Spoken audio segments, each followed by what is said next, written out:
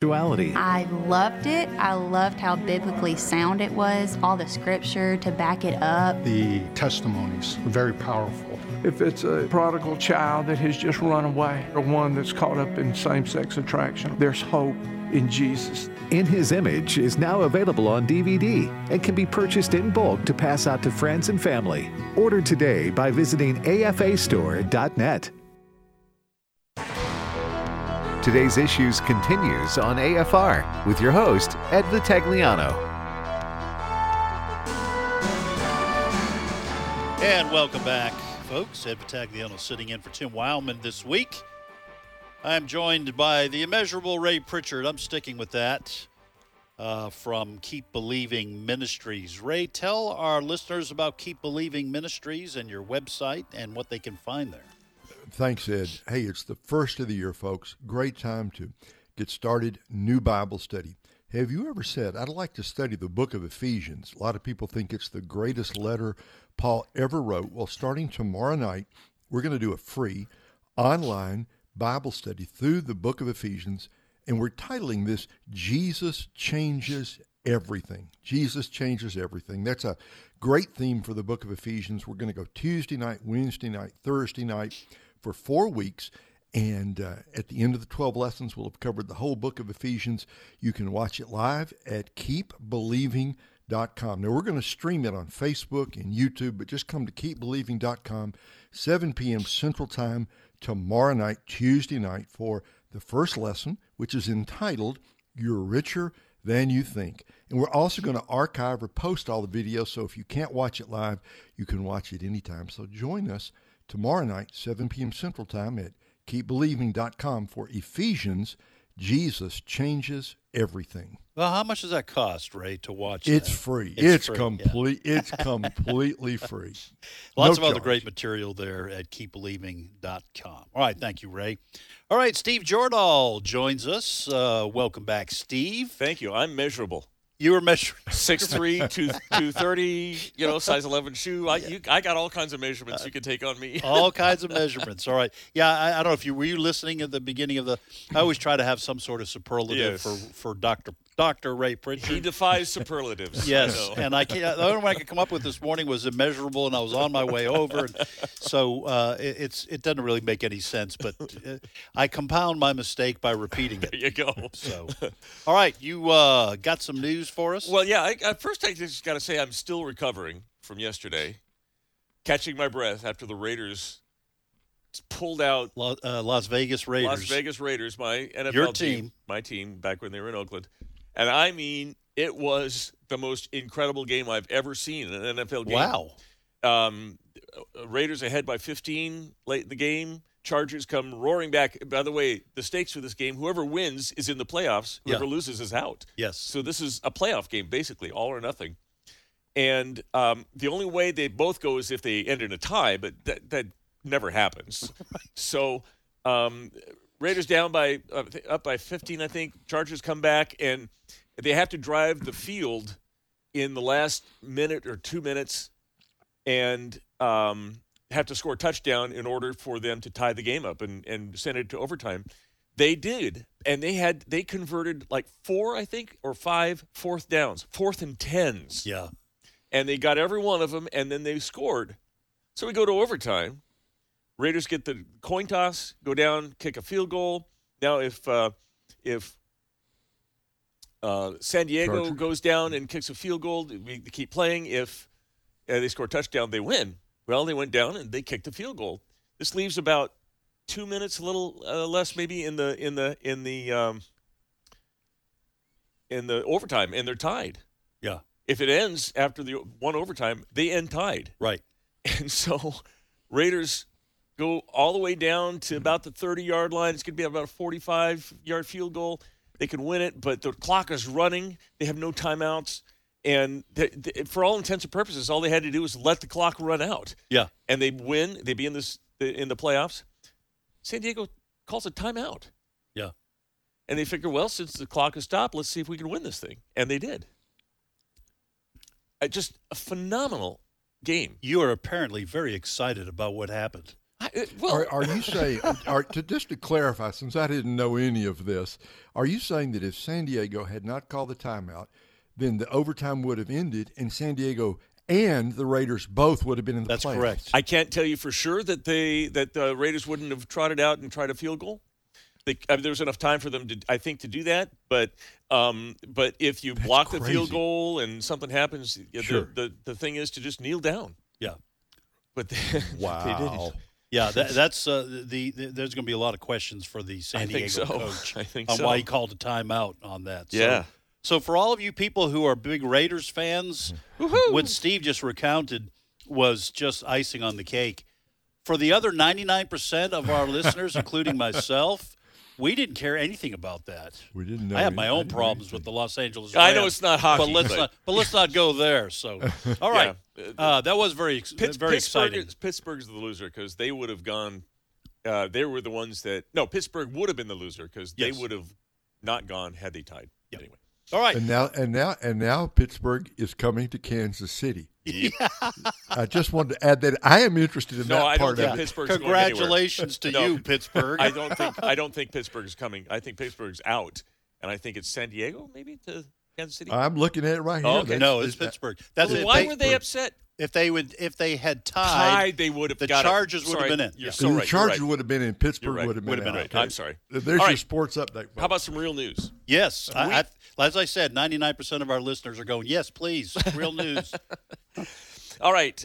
There's a radio show called the John Fredericks Radio Show, and a group called Real American Voice has found, or a whistleblower came forward in Georgia. This is regarding the 2020 elections.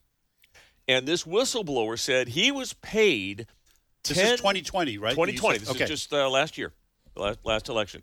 He was paid $10 per ballot to stuff the ballot boxes. He made $45,000 between November 3rd and the runoff by going to and he's not the only one. They had 240 drop boxes that they found the same people going around the state stuffing those ballot boxes between 2 and 5. They were emptying backpacks into those boxes, dropping 50 to 100 ballots per drop box every time they did it. And they estimate, or they say that it was, 800,000 votes? No. About 1 million ballots is what they say. When you take $11 million distributed illegally, when you get 445,000 ballots by 240 people, talking about 1 million ballots. Okay, so you told me this during the break. Yeah. As we were both coming this way. Okay, so what you are saying is that I don't think they put 1 million ballots in, but they did put. I mean, it was in the hundreds of thousands. Enough, well more than enough than to swing Biden the swing the election. Now, was this for? Does this include like the presidential election or just the Senate races that were tipped to the Democrats? This was the 2020. This was the Okay. ballot, the whole ballot, the federal ballot. But you had mentioned the runoff. Well, yeah.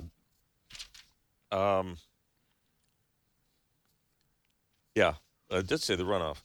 Let me go Yeah. back and check Okay. that because I'm pretty sure Check that, on this. Yeah. Obviously, there are a lot of people who still believe the election was stolen. During the Georgia runoff, 240 of the same people were stuffing ballot boxes. I'm sorry to not. I came across this late, but yeah. So this was an attempt to swing the two Senate race. races. Yeah, and Okay. which So this one of them they did. whistleblower. So what is happening here? That this whistleblower, to whom did the whistleblower report this? And we're saying is this an alleged whistleblower? Do we know anything? I know this is kind of breaking news, but what do we know about this person? he reported to a group called Real America's Voice, and they have the video, and I think they've released the video to show these ballot boxes, which are under surveillance 24 hours a day. People coming up between the hours of like 2 a.m. and 5 a.m. and dumping backpacks full of ballots into the boxes. Wow. Well, just to clarify one question here, Steve. You're saying this one guy made $45,000. That's right. That's what he says. At what, $10 They a spent ballot? $10 a ballot. They say there were 240 people of the same ones over and over in the same. Who says? This is This group? This is the whistleblower. John Fredericks is. This is on the John Fredericks radio show. He says, "Here's the bottom line: you can't ballot harvest in Georgia. What turned around is that a whistleblower in Georgia came forward. On the tapes, they identified 240 of the same people going around the state stuffing ballot drop boxes between 2 and 5 a.m., where they were emptying backpacks out, and they were dropping 50, 100 ballots into a drop box. Totally illegal." The whistleblower came up, and he said he was paid $10 per ballot. He made $45,000 between November 3rd and the runoff. 2 elections, $45,000. They spent $11 million is what they say.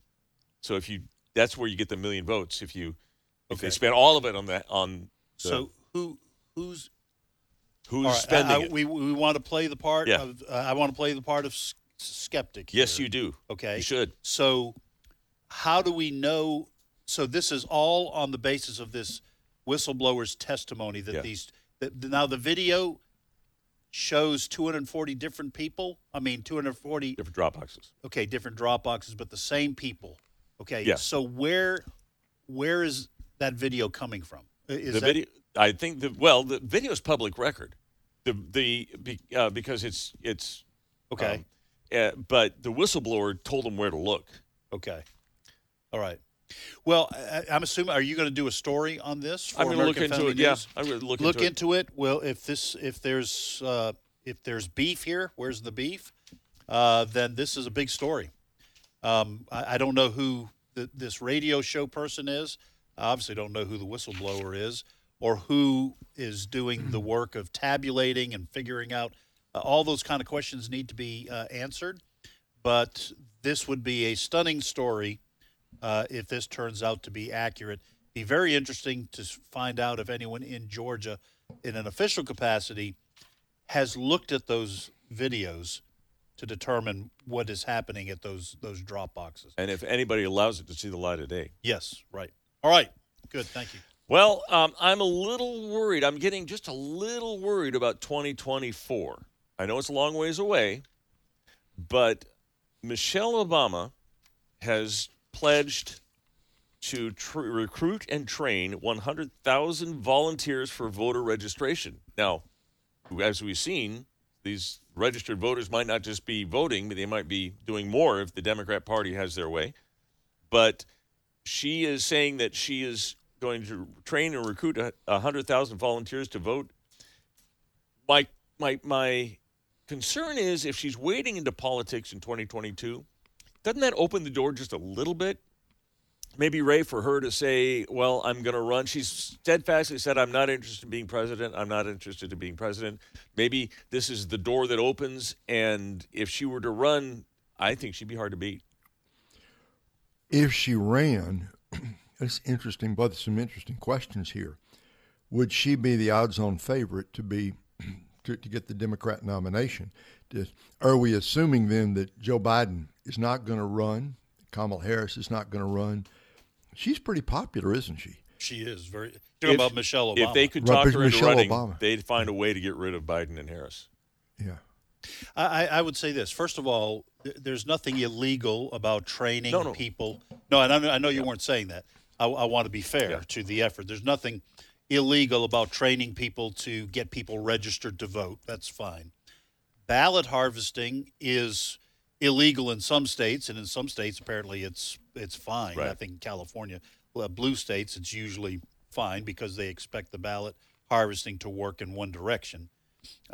So we'll have to wait and see what this effort of hers, what kind of fruit it bears in terms of getting people registered. I will say this. I was the only one on TI, as far as I remember, the only one to say in the run-up to 2020, as the candidate field was first coming forward, I said Michelle Obama would be hard to beat. Because I knew I heard it somewhere. She is extremely popular. She's very bright. I think that there are a lot of people, independents especially, who look back to the Obama years as being good years, okay? and I think she would be a formidable opponent. To Ray's point, of course, there's already a Democrat sitting in the White House, Joe Biden. He would have to say he was not running. He's already I think he's kind of primed the pump for not running by saying a couple of weeks ago when he was asked, of course I'm running again as long as my health allows it. Mm-hmm. And I think that is, after just 1 year in office, I think that is an open door for him to step down at some point or to say I'm not running again. Kamala Harris, I don't think, is a very formidable candidate if she's challenged by Michelle Obama or anyone else for the Democratic nomination. So I don't know. Michelle Obama would be a tough out. She would have to distance herself from Joe Biden's very unpopular policies, Ray.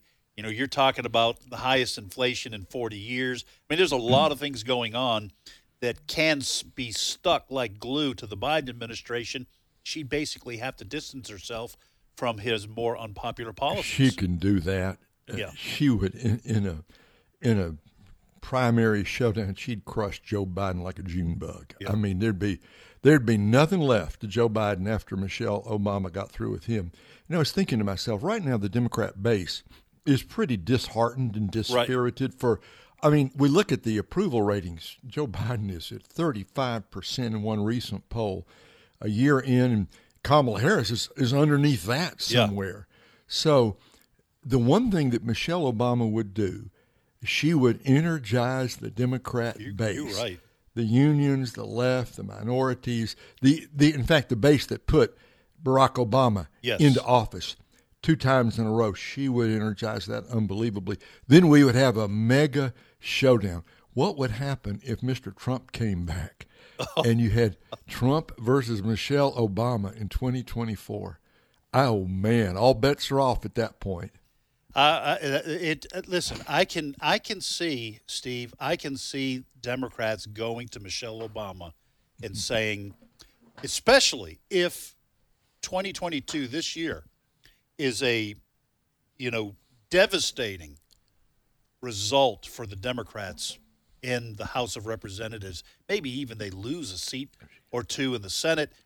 I can see them going, listen, we are staring down the barrel of an obliteration in 2024. Michelle, you've got to save the party. You've got to save the country. I can see that working. She's been reticent up to this point to want to get involved in politics. I think she saw with her husband, with Barack Obama, and the hostility and polarization in this country. Apparently doesn't want anything to do with that. But I can see the Democratic Party begging her and saying, please save us. Help us, Obi-Wan. Help us, Obi-Wan. Obi-Wan Obama. You're our holy hope. All right, that is something to look. There's no indication as of today that she's wanting to run.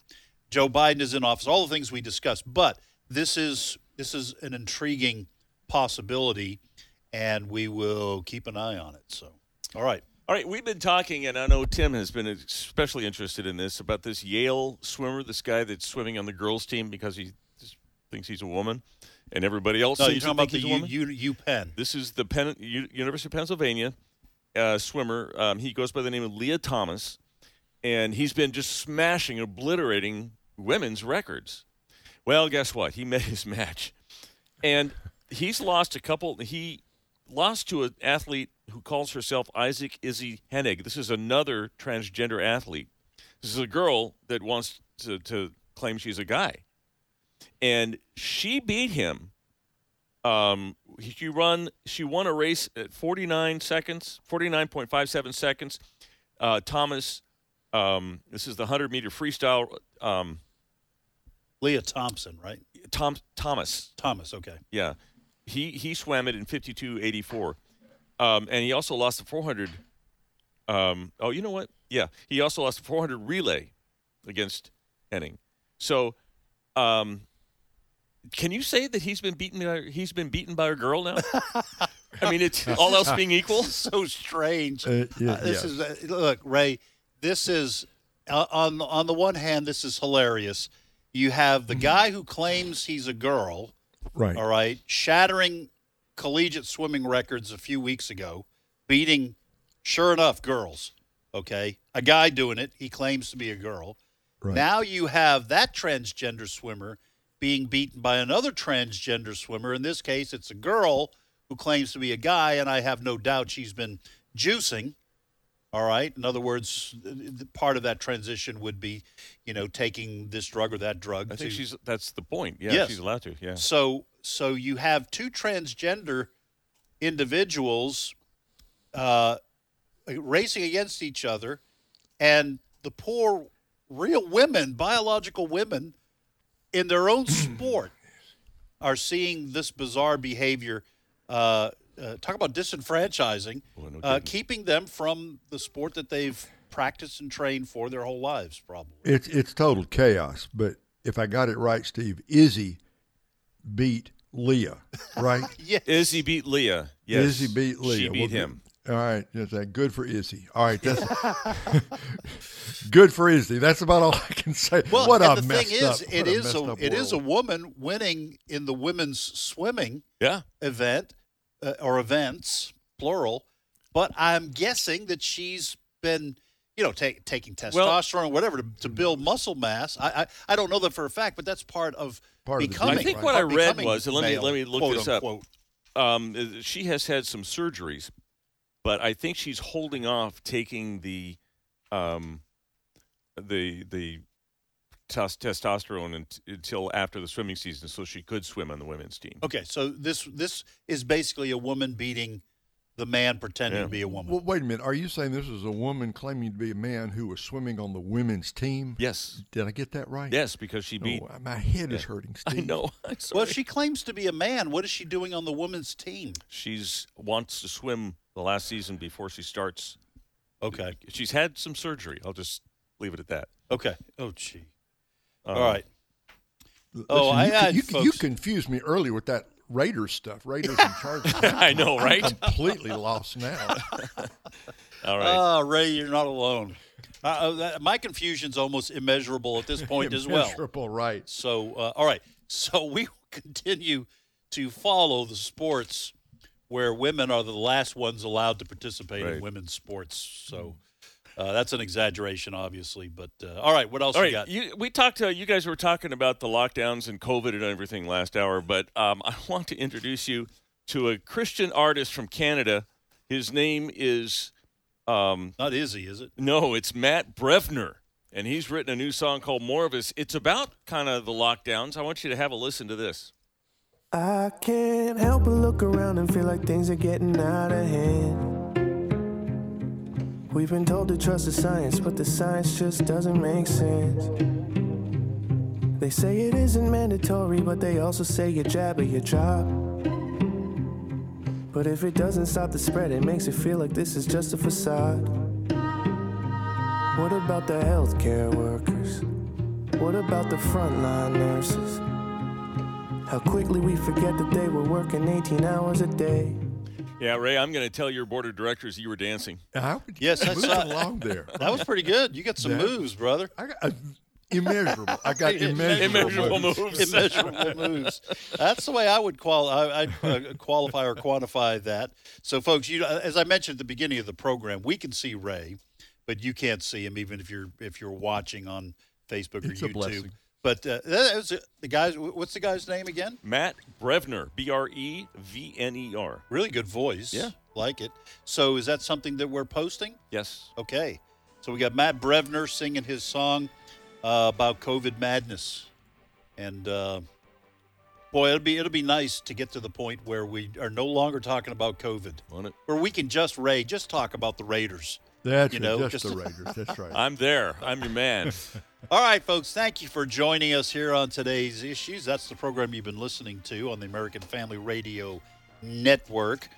I'm Ed Vitagliano, and on behalf of Fred Jackson, Dr. Ray Pritchard, and Steve Jordahl, Brett Creeley, our producer, we thank you for joining us, and there is more great programming directly ahead on American Family Radio. You won't be sorry if you tune in. We'll see you tomorrow.